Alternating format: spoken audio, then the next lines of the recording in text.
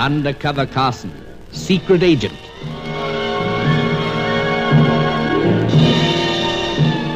Operation Death Ray, an assignment in Rio.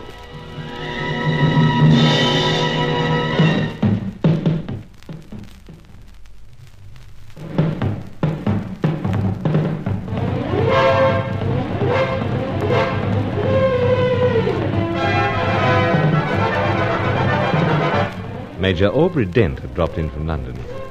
To all intents and purposes, he was on holiday in Rio de Janeiro, just as I was there as the representative for a British meat importing firm. With him, he brought the information that one of the 6 scientists who originally shared the secret of the death ray was in Rio, a consulting engineer, a Scot.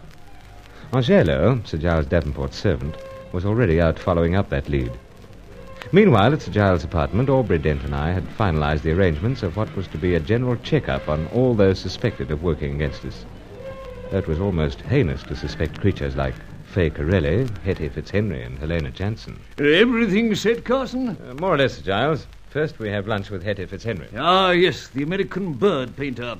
Hasn't been my luck to meet the young lady, Dent, but from the way I noticed Carson cooing into the phone, I take it that she has something more than dazzling red hair. Yes, but the names don't ring a bell?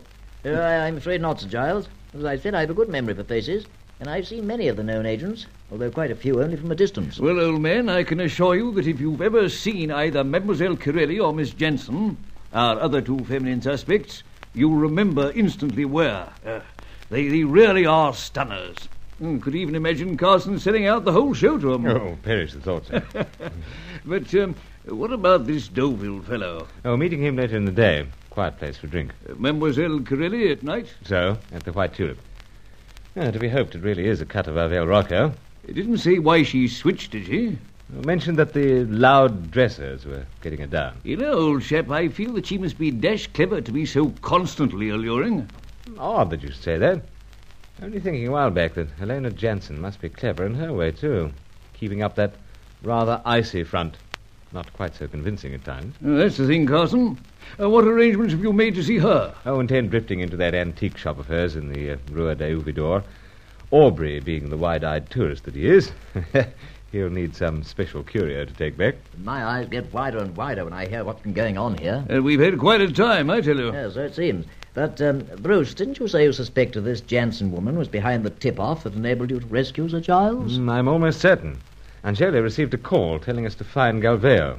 That would lead us on to Sir Giles. Which it most fortunately did. Now, the voice was American. That wasn't Hetty Fitzhenry. I believe it was Helena trying to sound like Hetty. Oh, what brings you to that?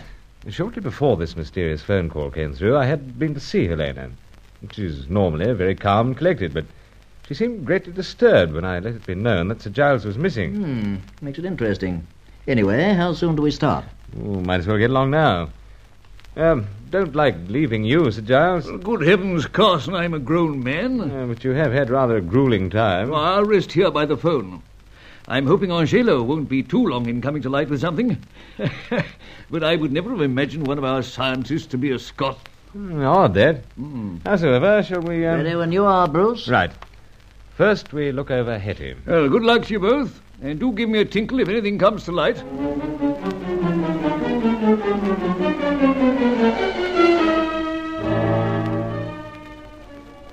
Well, it's been a darn good lunch, Bruce.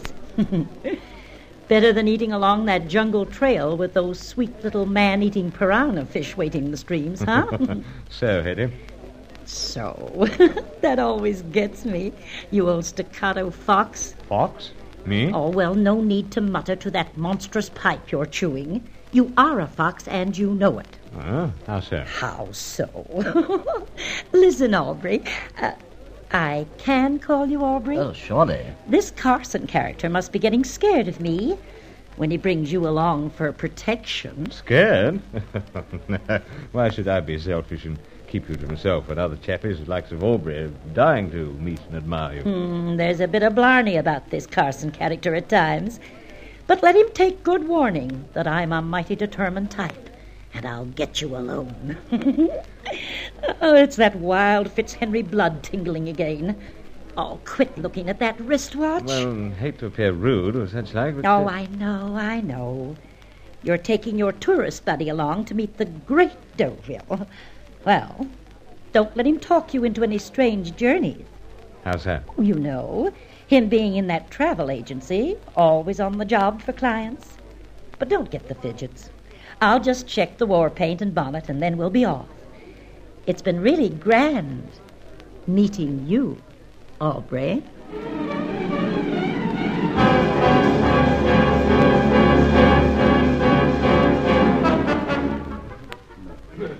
No, Carson, no question about it. I've never seen Miss Fitzhenry, nor have I heard about her.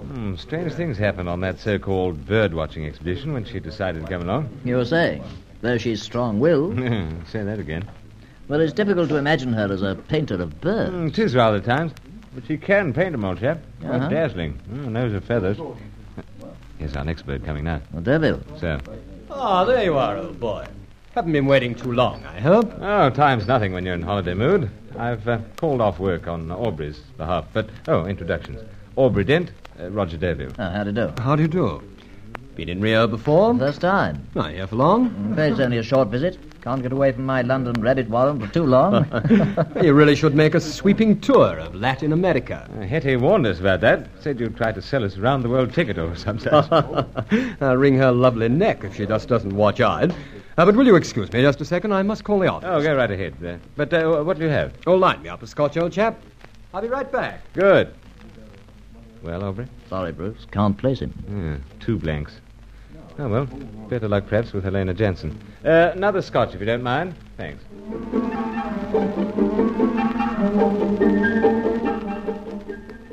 We spent quite some time with Roger Deauville. The fellow was very sure of himself. I wasn't altogether sure that I'd grown out of a faint disliking of him that dated back to school days in England. We parted company with the usual arrangements to meet again. Then we wandered down the Rua de Uvidor. Drew a blank of a different sort. Helena was out for the day. So next call was much later, at Blanca Tulipa, the white tulip.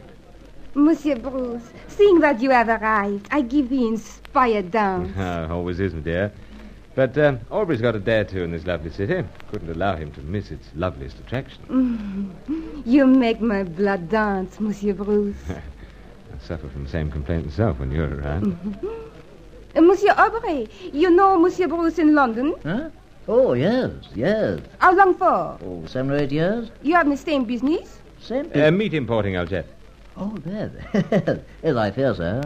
I cannot imagine Monsieur Bruce in that kind of job, especially when he is so gay and such a magnet for the most mysterious sort of trouble. Oh, nothing out of the ordinary. Oh, but Monsieur Bruce, such things happen to you. I often lie awake at night puzzling. What is all the reason for it? Oh, but I suppose I must go and prepare myself for the dance. Though I have the new costume here, there is so very little to prepare. Well, dear say, could make some comment. Howsoever, we shall be watching, enraptured as usual. I hope Monsieur Aubrey will not be disappointed. I feel quite certain I won't. Then I go. But straight after the dance, I come back. Ah, me. Lovely creature. I must hand that to you, Bruce. But as for seeing her before... Well? No. Yeah, never set eyes on this one either. Never. As Sir Giles said, one couldn't forget. Oh, well, we'll make a night of it here and see what the morrow holds with the fair Helena.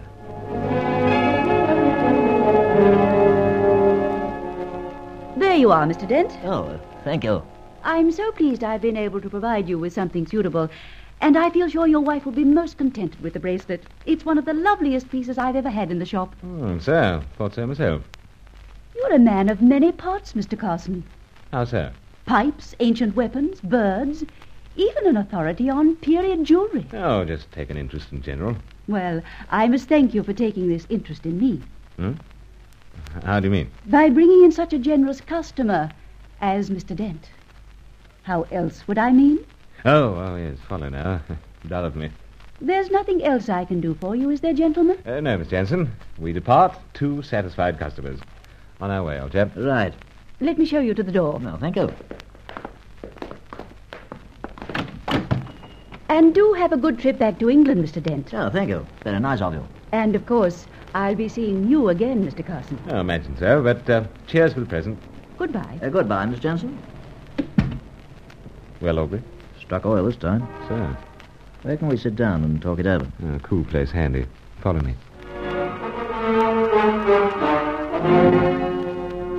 We tried to saunter through the gay and busy crowds that endlessly throng such small thoroughfares. I was in a ferment of suspense. Of course, all along I'd reason to suspect Helena, yet I was now aware that there was a growing hope within me that she might be proved a friend. There was a big shock awaiting me when at last Aubrey Dent and I found a cool corner to sip our cool drinks and talk things over. Yes, Bruce, one swift glance was quite enough. Yes, rather sense that. But who does she belong to? I can only surmise who she's with at the moment. But it'll undoubtedly surprise you to hear that 5 or 6 years ago she was working in Europe with us. Great heavens. As a British agent, Bruce. Then that may account why she went out of her way to help us locate Sir Giles. That's very much open to doubt. You see, we dropped her after we discovered she'd been double-dealing. Helena double-dealing? Yeah, I know. If there's one impression you get from that woman, it's that she's quite straight. Exactly. But she was double-dealing. And the other crowd might well be described as the least honourable and most ruthless bunch in the international field. Quite a blow. Yes, be warned. Of course. Well, best we hasten back to Sir Giles' apartment. Dare say this will come as something of a shock to him, too. It is, Carson, it is indeed. However, in this game, one should never be surprised. Understood, Sir Giles, but double-dealing hardly seems the type. The history of espionage is studied, or should I say pockmarked, with similar situations. And there's no question about this woman. Actually, I was on the European assignment to watch her, south of France. Oh, don't doubt you for one moment, Aubrey, old chap. It's still a great surprise. Well, gentlemen, in the case of Miss Jensen, we are forewarned. But to news more favourable to us. The Stout Angelo has been anything but idle. He's got something on our Scot. Indeed. Has his city address, floor of building, precise position of his office. What's so funny, Sir Giles? He's all very odd, Carson. We are told he's a Scot, yet his name is Zorowski. Zorowski? Well, that's more in line with what we were expecting of our scientists. Indeed, and you take it from there. Though I rather fancy you are due to meet an odd bird this time.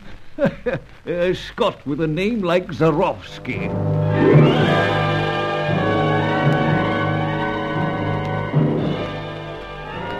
It was time we had something to amuse us in the grim and shadowy struggle. It was not amusing to learn about Helena Jensen. And friend Zorowski was not doomed to play any light-hearted part in Operation Death Ray.